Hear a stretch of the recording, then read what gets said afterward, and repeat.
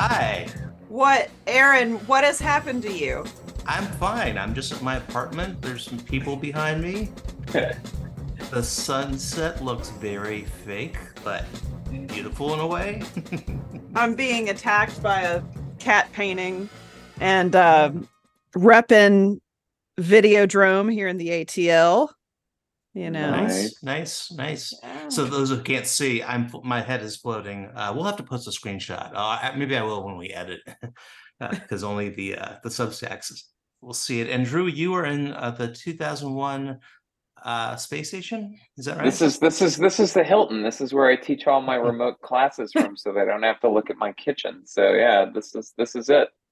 I should have put it in the Shining Hotel. It would have been more, but it's one of these things where Zoom is constantly losing the wallpapers I set up, and for some reason this one sticks, so I just get lazy. That's great. But yeah, and I think you can argue that that is a horror film. Hal would argue otherwise. So yeah, we're both Jill and I are repping the house. So for those on audio, I had my head floating for a second. Jill has fire in the back of her head. So it's blood.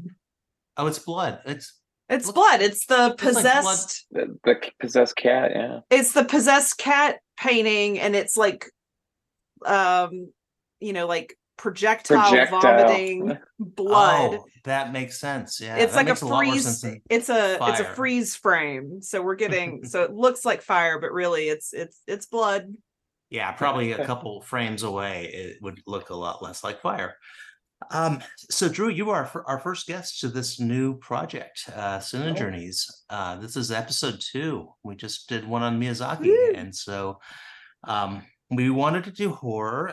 When we think of horror, it's not really like a journey for us, and there's so many different kinds, but I can tell it's a journey for you. So, just get right to it. Well, first off, people know you from our prior show, but the people from this show probably don't know you that well.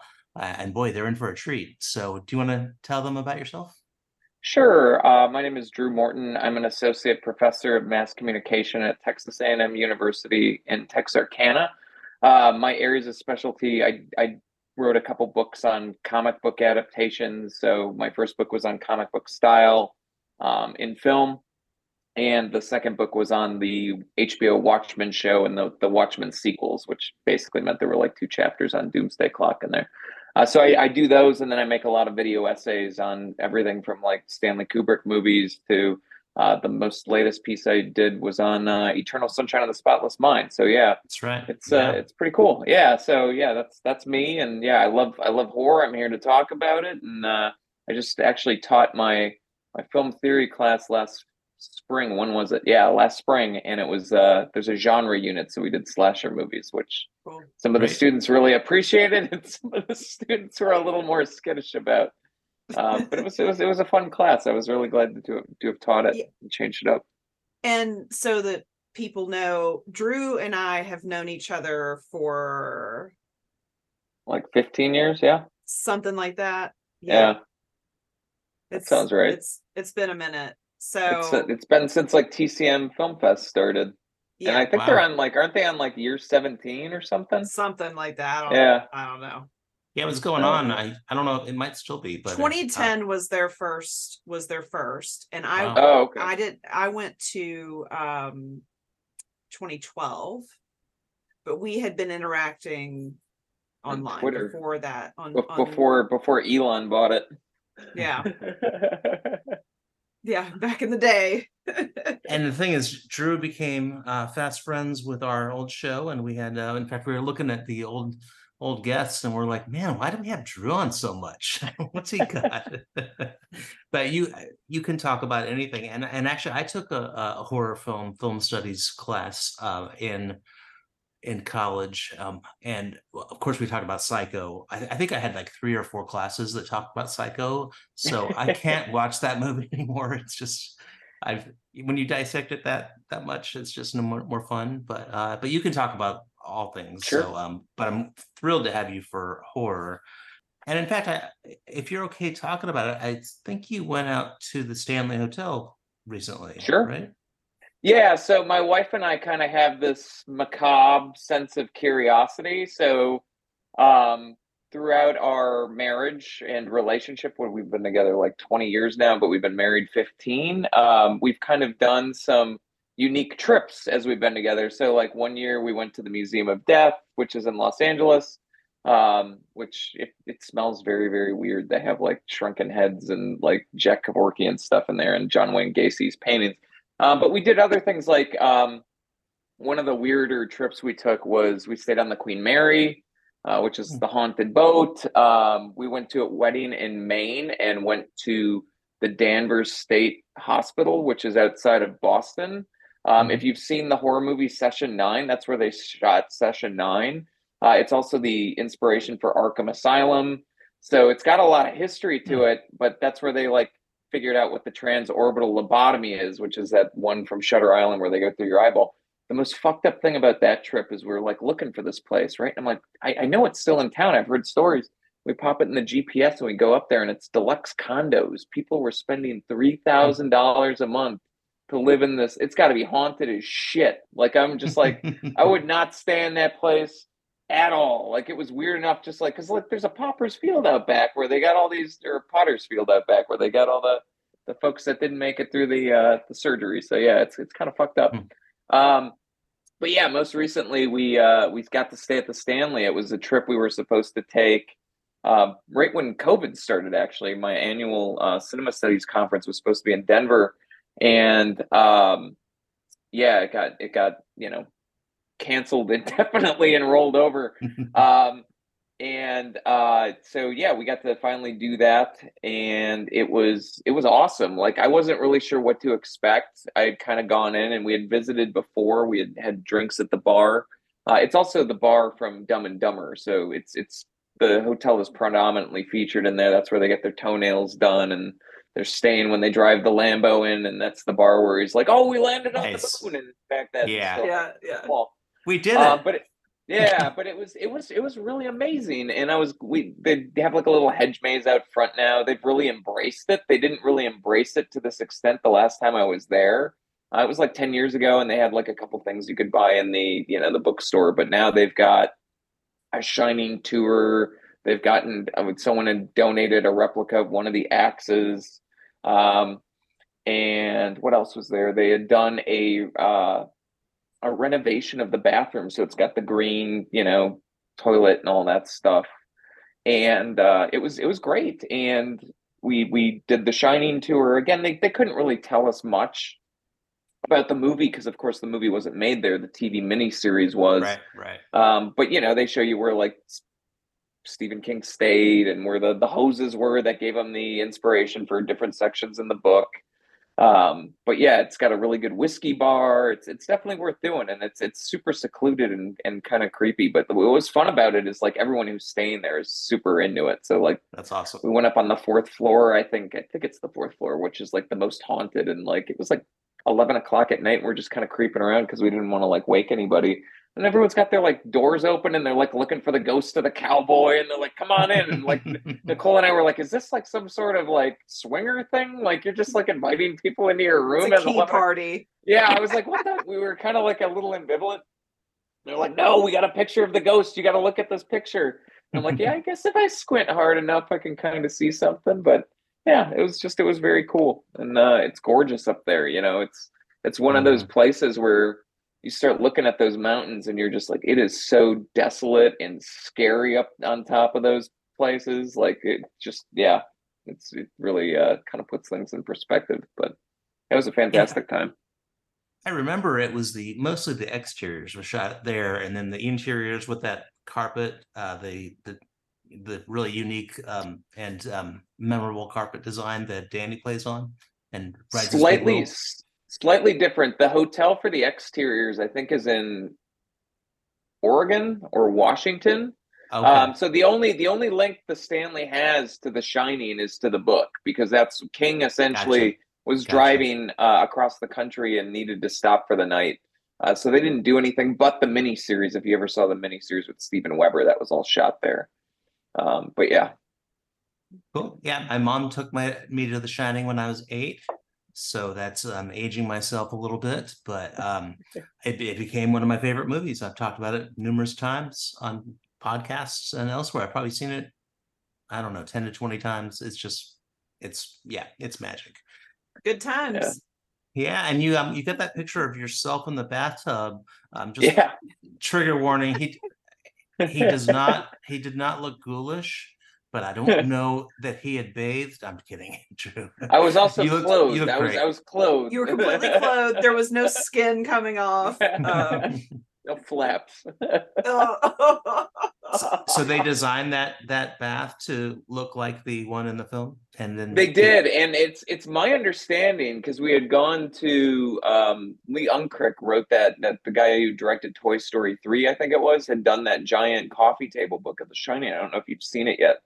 It's like $1,500, and the box is the size of a house. But he was talking a little bit about it, and I guess Jan Harlan, Stanley Kubrick's like brother-in-law, like has the original bathtub because they were gonna throw it away, and he's like, "Oh, I'm renovating my bathroom. Can you just like throw the tub in there because you're gonna throw it away anyways?" And so, yeah, they just like gave him the original bathtub. So they were like trying to figure out like, can we get original props or not? But yeah. And So that was Drew's a like, cool rub a story. dub dub. I'm I'm hopping like, in the yeah, shining send it tub. over. Send over that really gross, weird looking bathtub. I will totally take it. And if you were unbathed, where else would you want to go than a bathtub? You know, Exactly. and it's not really haunted; Yes. it's just a movie, a great movie.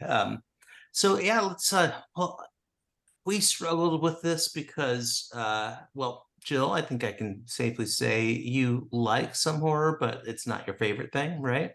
That is true. So I will not watch like slasher movies. And it's mainly because I'm a big fucking chicken, and I'm always let's put it this way.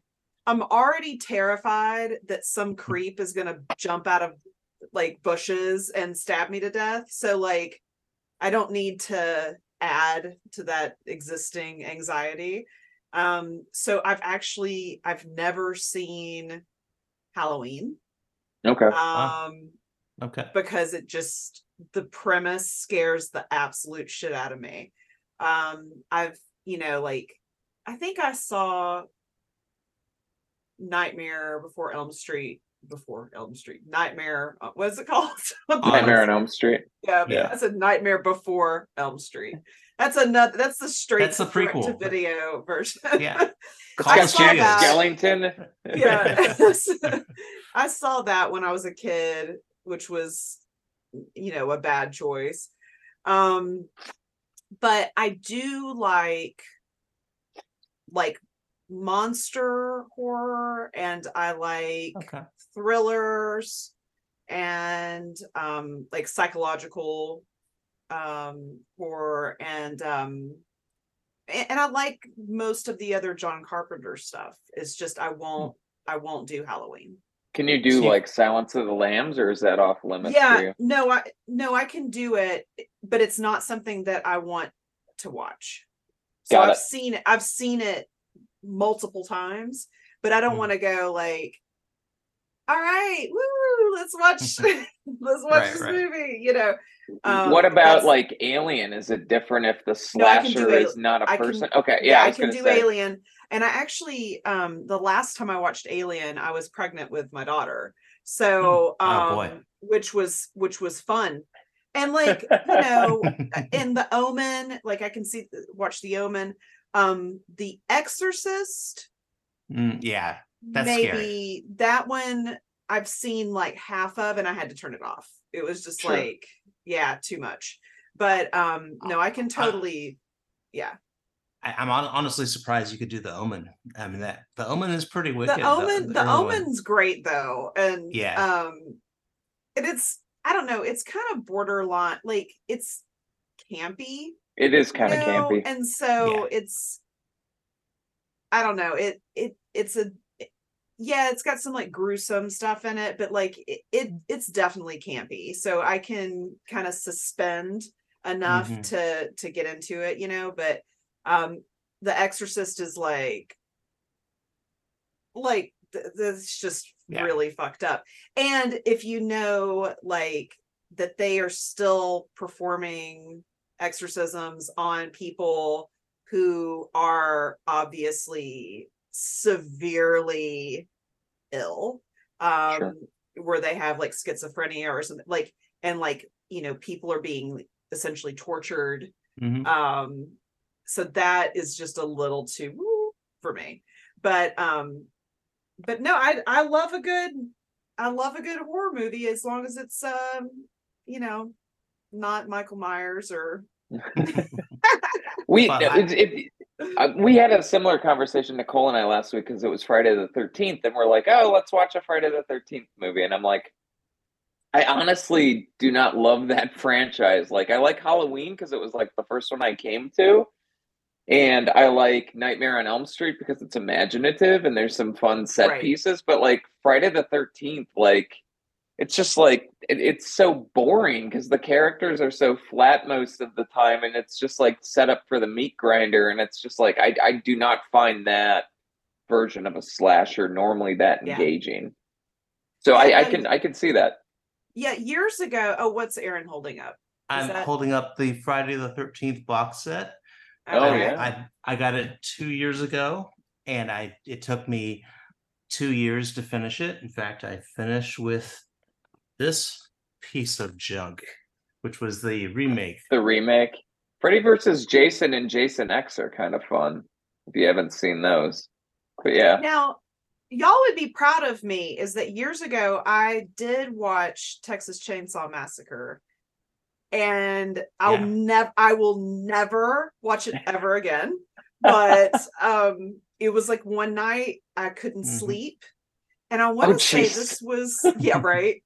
And I want to say Ellie might have been a baby, so I was like, up in the middle of the night and like flipping through the channels, and it was when we still had cable, and I was like, I shouldn't watch this. I shouldn't be watching this. And then I couldn't turn it off, and I was just like waking up Thomas, like, okay, you gotta get up. But like just seeing Leatherface, like swing, like. I just watched it last week, Jill, in 4K, and I had forgotten how gruesome it is, and that's a part of horror. Drew, I'm interested in your take. Is that, like, for some people, the more gruesome it is, the better, and I think that's one of the selling points of franchises like Halloween, Friday the 13th, Final Destination. That's lots of gruesome deaths in that. Sure. What do you think is behind that fascination? I think it has a lot to do with tone, right? So like I watched Terrifier 2, I think it was last year. That was that independent horror movie that everyone was like, this is the most violent graphic horror movie I've ever seen, right? And I started it, it's 3 hours long, or it's close to 3 hours. I hadn't seen the original one, the first one. So I'm just jumping in with number 2 because most people are like, you don't have to see the first one. And it was really gruesome, and it took like 20 minutes for it to completely like wear off. And then I realized how funny it was trying to be, and it was basically like an Itchy and Scratchy cartoon. And so like in that context, yes, it's extremely visceral and violent, and there's like chunks of teeth and like viscera flying all over. But there's like this scene where I think he like he decapitates someone, hollows out their head, and is like handing out Halloween candy out of it. Like, it's so ludicrous that it wasn't scary or unsettling at all. It was just, I was just laughing.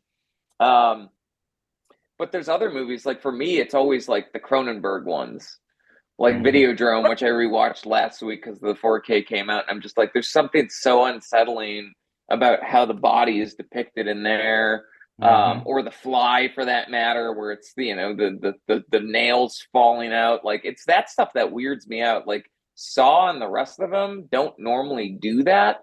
That said, I think everyone's got like little hangups about like body parts that they don't want fucked with. Like I had a grad student who was like just couldn't watch anything with like eyeballs. So like, and I kind of understand that for some reason. Like, I don't know, like Fire in the Sky, there's that scene where the aliens are coming after his eyeball, or the new movie Talk to Me. There's this scene where this kid starts like trying to tear his eye out of the socket, where that'll get me, but like very like someone's teeth, their toes getting smashed with a hammer or something. Most of the time, I'm just like, yeah, I See, don't for know. me, it's fingernails. Mm, Anything with fingernails. So like there was that, what's the movie? George Clooney was in it, and he gets tortured, and it's they like Syriana. pull, it's Syriana, and they Oh, pull Yeah. his okay. fingernails out with pliers. And I was we were, I think we might have had a Netflix disc subscription or something, and Thomas put it on the list, and it comes in, and we're watching it, and that comes up, and I started like cannot handle any kind of fingernail business. I was like, I'm out. We're done. What's That's funny it. is both of us have backgrounds where fingernails actually play the piano by themselves. And it's, I guess if you thought about it, it would be skeevy, but it's so out there and random that it's Well, hilarious, which we're is basically talking the about entire a movie. movie that Right. where like a piano performs cunnilingus on Hey, don't spoil. like Back to the eyeballs thing. Drew, I don't know if you watched Audition, but just if Oh you yeah, the have, audition's tough. Yeah, that's another one where it's like it's on yeah. like a very short list of ones that are just like I find very unsettling. But again, I think it's so subjective, right? Hmm. And I think a lot of people they have fun watching it because it encourages them to like face their fears or something, right. if they're capable of doing that. Because yeah, I do notice that there's very much a gendered component where both women are kind of turned off by them. But then like if you look at like film Twitter and Hmm. horror Twitter, it's a lot of younger women who are just like, yes, I watched this and I faced my fear and I found something empowering in it. And Hmm. there's different versions of female characters in here, like the final girl who does get to kind of hold her own in ways that other heroines don't get to in other genres. So I think some people kind of find it liberating in the same way that I think that's one of the reasons women sometimes like true crime is it's like, yeah, like I have to deal with this back to Jill's point about Halloween. I have to Hmm. deal with this fear all the time. This helps me face it. This helps me learn about it. This Yeah. helps me cope with it. Well, horror is also just I mean, it has long been kind of the genre for the misfits, right? Mm-hmm. Hmm. And so especially when you get into like body horror and how that relates to say gender, um, being trans, sexuality. So like you have this genre where all of these fears and things are put on display, but really a lot of times it's just to kind of work through what it means to be, on the outside or to be different or whatever. So that's why I wish I could fully embrace more horror, because I know that a lot of that is really at the root of the themes in these movies. But I'm checking. Sure. No, no, Great. that's the beautiful thing about genre, right? It's like, yeah, they're so Mhm. formulaic that they can do other things. And yeah, horror is often about the fear of repressed things that we're dealing with on, in everyday culture. Like, so I took this great class when I was an undergrad in the honors program with this literature professor. Her name was Debbie Best, and it was on like literature and monstrosity. And it was basically like you're reading Dracula, and what's really Dracula about? What does Dracula, Mhm.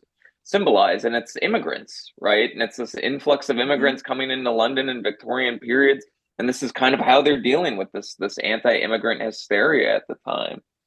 So yeah, no, it is always kind of that's the freedom of it, right? Yes, they're formulaic and Mhm. people criticize them for that, but they can often deal with that more taboo subject matter because it's Right. within the Trojan horse of the genre. Yeah. So And there's Drew, oh, go ahead. Go ahead. since you're an academic, you mentioned Final Girl, so those Sure. are who are aware of Carol Clover's work. I think it was around the 70s. Um, Yeah. Basically, just high level, Carol Clover had a theory that the final girl always survives these slasher movies, and that specifically they confronted their attacker with a phallus, so a knife or a stick or something like that. As a and I kind of wonder if like she informed the genre, so like okay, we need a final girl with a knife or a stick, or if it's just reading too much into it, or yeah. So, what do you think about Clover and just her theories? I think her theories are very important and prominent. And I think it is one of those phenomenon where once people like did the reading, because I don't think Clover is like a niche reading. Yeah, it's academic, but there are so many people who are just like horror buffs who like can speak to that article or that book. There was a shorter article and then it became a longer book. Who could speak to it pretty well, and it's kind of high minded, but in general, you've got the broad strokes right. Where again, it's this woman who's not quite feminine and not quite masculine. She kind of occupies this more ambiguous territory, right? She can be masculine enough to kind of hold her own, but there's this kind of gender inversion that happens where most of the time the masked killer is male, but normally an adolescent male or a juvenile male who's stuck in a state of like arrested development, normally because of something that's happened in the house. So like, Friday the 13th, right? The mom, Halloween, right? Dealing with a broken household, Norman Bates and Psycho.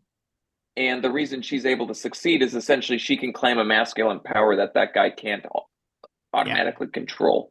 Yeah. She demasculates it. Yeah, I'll put a link exactly. to the article in the show notes. I think it's probably on JSTOR or some other database in lockdown, but you can find just Wikipedia probably has something about her. So I think it's an interesting theory. Whether it holds water 30, 40 years later, I guess there really aren't as many slasher movies these days, would you say? Well, that's kind of the interesting thing. It's almost migrating more over to prose, where like you do have like Grady Hendrix, who writes the book, the Final Girl Support Club, where it does kind of become this verb that people are familiar with, or this noun that people are familiar with, right? Where all of a sudden it's taken on this popularity, and you don't really need to define it. It's not something that's super academic. But yeah, like Stephen Graham Jones is writing slasher novels now. The great indigenous author who wrote The Only Good Indians. That's my favorite by him. It's more psychological horror, kind of in the vein of The Shining. But he's writing a series of books about a protagonist named Jade Daniels. That's just slasher based, and they're incredibly successful.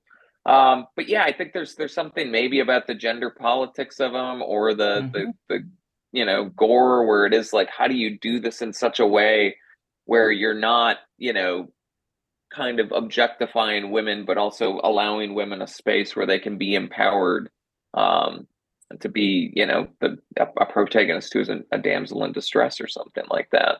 Yeah, lots of people can be dismissive, but I think there's a lot to dig into if you really have the time for it. Sorry, go ahead, Jill. Yeah. So along kind of in the same line of thought, we're talking about how horror is usually a stand-in for or represents whatever controversial or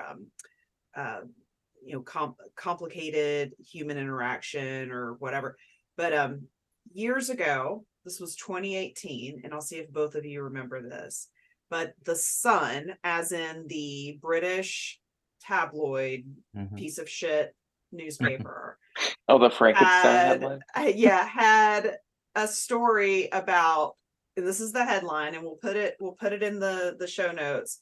Snowflake students claim Frankenstein's monster was misunderstood. And at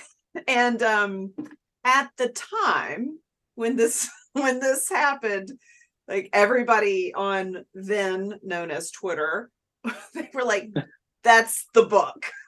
Like, yeah, that's literally the book, is that the monster is the victim here. Like, like read the fucking book. So and so you do get this when people are and especially, and I feel like it hasn't happened as recent, but like whenever there's horror movies and there's that come out, like The Babadook would be one where there was some criticism, critical analysis of it, and then people go, well, what is it, it's just a scary movie, and let's not get into the politics or the yada yada yada yada. But that's 100% what this genre is. Sure. Right? I mean, it's so I was reminded of that today when I was prepping for the show, and I was like, yeah, the woke mind virus. Yeah, don't And, woke the Babadook. Yeah. For those that didn't see, I have this is on my list. I don't know if you can see it here, You're but this is struggling today with this. the You're second fading run. today. It's that Yeah, background. Yeah. it's the background. Yeah, but I have the 4K from second run, and I'm gonna rewatch it. I think that would probably be an amazing film on 4K for the sound, if nothing else. Have you seen the Babadook, Jill? Okay, I wouldn't No, recommend it. because I was basically told if you have a child, well, and when it came Yeah. out, when did this Yeah. come out? Yeah. 2014. Somewhere around there, yeah. Yeah, 6 years Ellie old, was 7 years old. yeah, Ellie was little, and I was basically told you cannot watch this movie. Yeah. Oh, it's birth control in a movie. Like it's It one of those where like really is. Nicole watched it with me once and is like, I can't watch that movie again. Like Yeah. the kid drives me nuts. Yeah, so that's, I mean, and like when you do, so for all of you who don't know, I do have one child. We are a one and done couple. That's it. She's 13 years old. She's awesome. She's going to be an amazing adult. But when you have a child and when they are little, those fuckers are so creepy. And you're like asleep in your bed and you like something wakes you up and you open your eyes and you have this little person standing above you breathing heavy. It's like I used to do that too. My parents were like, that was so weird. I was like, I was always worried Dad was going to get mad at me if I like made noise and woke him. So I would just kind of stand there and patiently wait for like to be acknowledged. And now I'm like, yeah, as an adult, that's super fucking creepy. Yeah, no, I'll be like, you'll be asleep and you go, and you know, it's like you're asleep, but you're waking up and you aware. You're aware of something. You're like, wait, what is that? And you feel like a little breeze on your face, and then you open and your kid is just like standing over your it's like that's a horror movie right there. so that's why when that came out, she was younger and I was like, I don't. And then they have the little, kids have that little voice, and like you just don't want to, you don't want to deal with that voice at 2 a.m. Hey, yeah. I made Ellie. The positive about having a child is that you can make them say anything you want. So when she was a kid, I made her go around and so I have video of that, which is great, So but no, I have not seen the Babadook. Yeah, no, I know he's a gay. I know he's a gay icon, and I probably should do that, but I don't know. I said second run. It's second sight is what I have. They have great additions, so I it's a difficult movie to watch, so that's why I haven't watched it yet. But I'll during October. So speaking of which, Drew, you watch a lot of movies, like way more than me. I'm so super jealous. He's like on number like 4,000 for the year. I think so, yeah. And when I look at Letterboxd, I see like 7,000, and I'm like, okay, Drew's gonna lap me here in a second. But there's this thing, 31 Days of Horror, which I can't do, and it's not because I don't like horror. I just because it's football and baseball season. I'm wearing. Yeah. It was a cruel fucking Phils, man. The fucking Phils. The Diamondbacks, they got it, yeah. Man, they got routed last night. Nothing against the city of Philadelphia except for everything. Yeah. So but yeah, so I've been watching that, but I see you've been doing the 31 Days of Horror. Are you gonna actually make it and do actually 31 days? I'll easily hit 31 movies. I don't know if I'll hit 31 days. The challenge I kind of have for myself is I've been trying to watch 2 movies a day all year. And then with 31 Days of Horror, the issue that I had a couple years ago is I think I did 2 months of it and I was like burned out. And then like last year I rewatched a bunch of favorites, but I'm always trying to find like new stuff. So I was trying to do 31 new horror movies this year and then some old favorites mixed in there, but it's just like it's kind of a chore sometimes, especially when you're picking out some, like, I've been watching some of the pre-code ones on Criterion, and some of them are good and some of them are not. Like, I watched some Randolph Scott one the other night. I never thought I'd see him in a horror movie. I think it was Murders in the Zoo, and it just was not nearly as good as like Murders in the Rue Morgue, which is trying to do some of the same stuff. But the one Murders that in I the watched, Zoo. Huh. Okay. yeah, I think it's RKO. I'd have to go back and look. But one It I probably, watched recently. yeah, Oh, it's go ahead. RKO because that's who he was signed with. Yeah. At that time. So yeah, definitely RKO. Yeah, I was gonna say I didn't think it was just limited to Universal. But one I watched recently, and this had been on the list for a while, is a movie called Angst. It's a German film from like 1983, and it was making the rounds amongst some of my people because it has a prominent wiener dog featured in it. And I have a Dotson named Okay. Paps. I'm glad you said dog. I am so glad you said dog because I thought you were gonna say it had a prominent wiener, and Which is fine, you know. which is also Prominent, a very prominent wiener. Yeah, That encourages the angst. more wiener go Drew movie. Thank you. But it's really unsettling, and I didn't realize coming in it's based on a true story where it's basically a home invasion movie where this guy had been in jail for like 10 years in Germany. He gets out and he's just like, I think he had killed or attacked his mom in the past, and that's why he's locked up. And he gets out and he's like, yeah, I'm still pissed at women and my mom because of everything she did to me when I was a kid.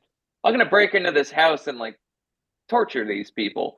But it's got like an intimacy to it where it's kind of like Henry, a Portrait of a Serial Killer, where your point of view is completely overlapped with the person. Yeah. And they're constantly narrating and talking to you, the audience, where you feel complicit in what's going on.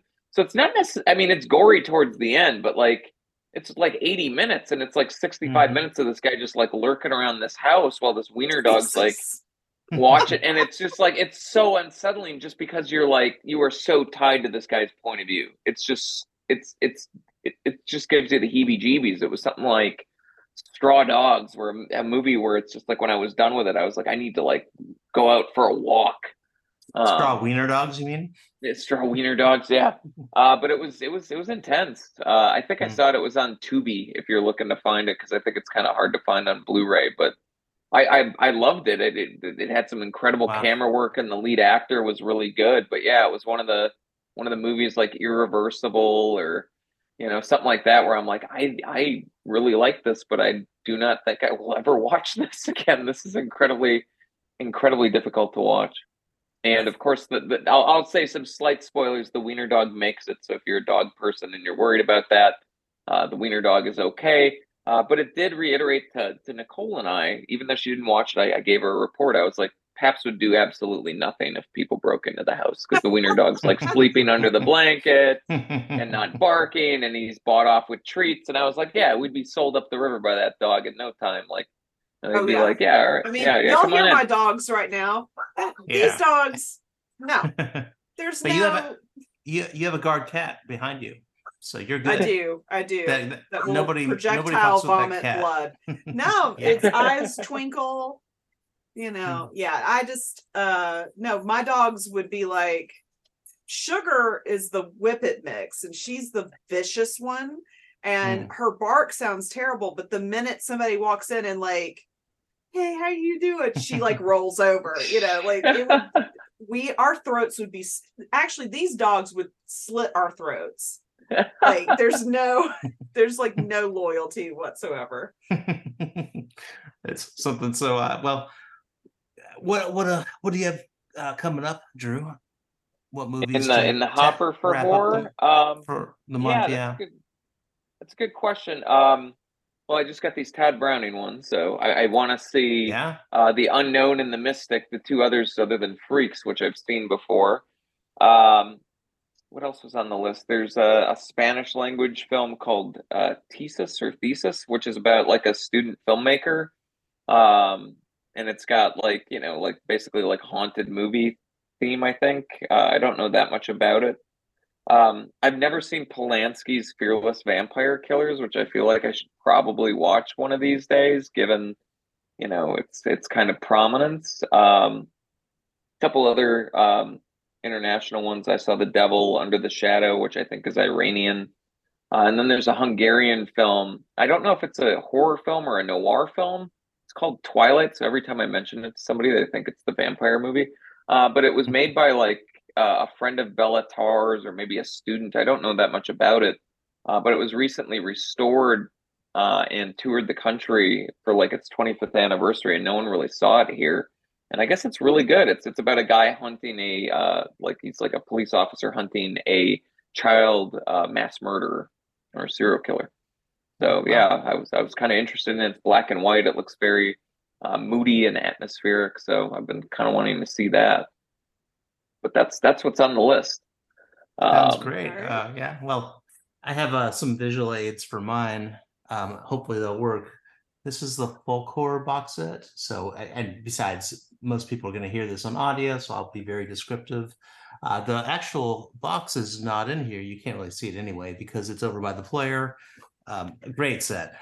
And then I have the Wicker Man. That's the imprint box. I watched it last Halloween. And then I have Ju-on, The Curse. So this is the Arrow 4K version. I did not realize that there were not prequels, but two movies before that were very low budget. So it was interesting to watch one of those. How is The Curse? I've never seen that one. The Japanese version, I guess it's technically the third movie. It's very, very Okay. good. If you like J horror, if you like Ringu, it's kind of cut from the same cloth as that.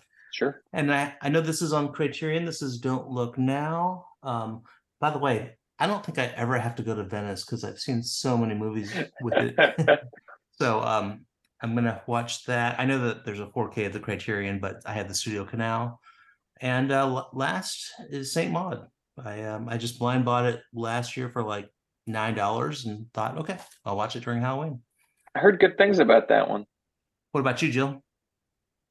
So I've got visual aids as well, but I didn't bring up the Universal Monster box set. It's not the big one, it's the one with like the 8 films in it that's got Frankenstein, Bride, Dracula, Mummy, Invisible Man, Phantom, Creature, and Wolfman. Yeah. So that one, Ellie loves that whole set, and we kick things off with the Invisible Man, Nice. which is like That's my favorite. That one's so good. It's great, yeah. Yeah, she loves that one, and she loves the Wolfman. I'm like pro Mummy. But anyway, so we've got that, and then this is always a favorite. That's a good that's a good one. Dead of Night. Yeah.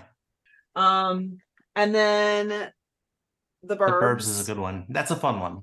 Which we just showed this to Ellie for the first time last year.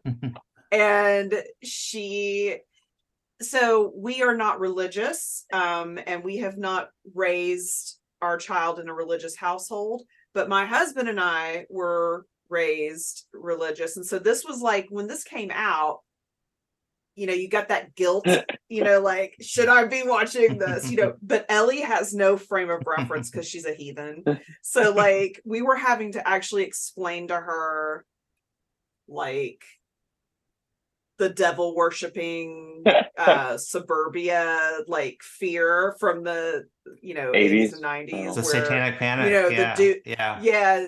Dude, there's like dude back in the woods back there that's sacrificing children, So next up is we teach her about Chester the Molester. No, I'm kidding.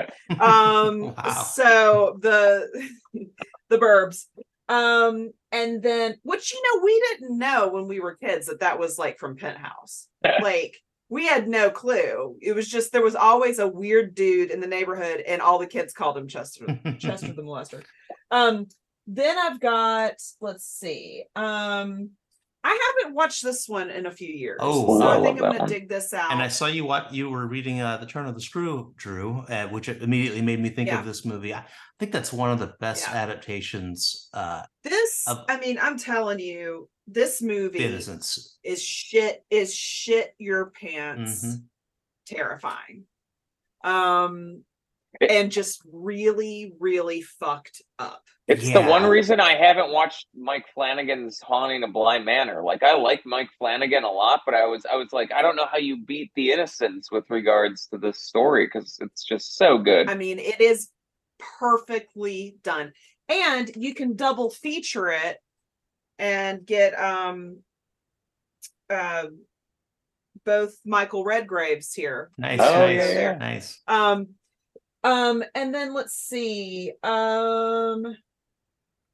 We're gonna go with the old hag double feature of The Screaming Woman and Scream Pretty Peggy. Nice, So nice. You've got Olivia de Havilland and Betty Davis in 2 Scream features. And then let's see. Classic actresses this one, screaming away. Yeah. Then we've got this Mark of the Vampire. Nice. This was one of the few Warner Archives to come out in the last year. Yeah, I was a little disappointed in that one. I don't know. Like, I think it's Browning, and I had very high expectations kind of coming in, and it's one of those where it's interesting to watch because it's almost kind of a parody of a horror movie, like very early on, because it is very kind of campy. Yeah. But yeah, I think I just had different expectations for what it was. And finally, Vincent Price. Okay, gonna bust that's the into good this. stuff. Gonna bust into this set. That was here. Vincent Price. Was it 6 movies? I saw. Yeah, it's so you have it's the Edgar Allan Poe. Yeah. Oh, those are The good. Corman so ones. You have Yeah. Fall of the House. Yeah. Fall of the House of Usher, Pit and the Pendulum, Tales of Terror, The Raven. The Raven's so stupid. Haunted Palace and Tomb of Ligeia. So those are good. These will be fun. Yeah, I've got William Castle over here too. Nice. So I might dip into those. He's so fun. I love that kind of stuff. That's the kind of campy stuff I really love in horror. Even like Ed Wood, bad movie, good. Sure. So by the way, to circle back through, you mentioned The Haunting of Bly Manor. I actually think it stands. It's not. Don't expect the innocence, and the scenes by the lake are nowhere near as chilling. Oh my word! Can we talk about that for a second? Sure. The lake. Lake, yeah. Well, it's like just these still images. I can see a still image and feel just as creeped out as I can watching the movie again. I think I'm gonna have to watch the movie again, and I think that one needs to come out in 4K. Honestly, yeah, I absolutely agree. And going back to my I'm chicken on slasher movies and stuff, but I don't do well with jump scares either. Yeah. And I wouldn't classify the dude like in the window as a jump scare, because it's not like they're popping out, but it's still like I want to rip my skin off. Like or a cat in the closet or something. It's low-hanging fruit. But what's interesting about horror nowadays, I just rewatched It Follows. And I think that's a good example of kind of the higher concept, kind of A24-ish, A24ization. Although from what I hear, they're going to make major films again. So yeah, The Witch 2 is going to be it's going to be a lot different than which one. There was we can drop this in the show notes too, but there was a Reductress headline, which is like the feminist Onion or whatever. And it's basically like A24 made the announcement of what they're doing, and it was basically like now A24 is going to be making Michael Bay movies or something. It could be explosions now or something. Well, they lost $35 million on Beau is Afraid, so it's one of those where again it's like their followers and that film Twitter constituency is enough to like give them some success, but like when it comes to those bigger budget projects that they're taking on, they still they kind of need some winners. And I think that they had a lot of art house movies kind of do well at the box office. And I think a lot of people that saw those movies did not expect art house. Like, I don't know, The Lighthouse, for example, probably. I love the And some of them lighthouse. are better than other. I love the Yeah, lighthouse, but like, yeah, what was it? They Come at Night. I was just like, I've seen this yeah, before. This yeah. is like every zombie movie. Like, it just felt like I was like, Hmm. you're trying to put it behind the sheen of art house, but the concept behind it isn't that interesting. I mean, it was well made, but yeah, I just was like, this is it, like, okay. And I love Midsummer, and I think that that did pretty well for them. But I haven't seen Beau's Afraid yet, like many others apparently. Heard it's good, but yeah, that's I could I see think people it's on seeing Amazon. Midsummer. I think it's on Amazon Prime now because I was debating watching it because it was one of those where I didn't want to Mhm. go in theaters because I was like, I'm gonna have a panic attack. I know I was reading the reviews. I'm like, this is like Schenectady, New York, but the nightmare version. I was like, I'm gonna need like a Xanax. Like a friend of mine was like, we could go, we could get stoned, and I was like, that's the last thing I need to do when I'm watching that movie. Okay, noted. I heard that A24 was going to put out their own 4K version of it, but the thing is, it was supposed to be a couple months ago, so I'm not sure what's going on with that. So I was just the Blue Summer, the Midsummer one was amazing. Oh So yeah. yeah, they have really good when they do physical releases, they're really good. I can't wait for the Michael Bay A24 4K film next The year. box set. Ambulance on 4K with like a knit like sleeve or something because I always do this like I don't know, it's like an old library book or something like my Midsummer Yeah, set. here's the headline. I've got it pulled up here. A24 announces they're done with the emo shit. Finally rich enough to fund a movie with big explosion. I Finally remember big seeing enough, that now, yeah. yeah. But you're right, Drew. They have had some a bad year actually. So hopefully they'll. I mean, I think they do great work, and actually great horror work. So it follows is an example of a movie that is high concept but doesn't work as well the second time. Once you've seen it, but it's a good first time watch. So all right, well, should we say anything about our next steps, Jill? Keep in mind this won't be out until probably next week. Yeah, why not? Let's do it. Well, I guess all right, so I'm going to pretend it's next week. Just this week, we announced the registration for our Noirvember journey, which is going to be we're going to do monthly ones, and just everybody's going to hopefully join in and have fun. We're going to have a list of films, and we're already putting that list together. We're going to get the help of our founding members for some ideas. And then we're going to have 4 Zoom calls, one a weekend, and we'll have discussions. We'll have recommendations, probably 8 to 10 films, noir films, but you're welcome to watch as many. You could do 31, Drew, if you want. So founding members will get that free, and we're kind of still like in the midst of finalizing our website, but this is yeah, actually I wouldn't say mostly, this is functional. So we'll launch this for a very cheap price for everybody else, just to enjoy the month with us, spend some time with some noir, and then also see how it goes too. So you're not quite beta testers, but we want your opinions are going to shape the direction this project goes. So that's going to be fun. Yeah. Anything to add, Jill? No, I'm just super excited. Noir is a great way to kick things off, I think. And I just have to decide. I keep flipping back and forth between the movie I want to talk about, but I'm pretty sure it's going to be Leave Her to Heaven. Just because it's fucked up. It is. It's really fucked up. That's a horror too. So that's a twofer. Actually, what was funny is when I was going through and pulling movies to watch for this month, I was like, these are like a little bit of both. So you can just kind of like seamlessly move into Noirvember. The one I was going to pull was Dead Again, with Kenneth Branagh and that's a good one. Emma Thompson. Yeah, so that's a great one.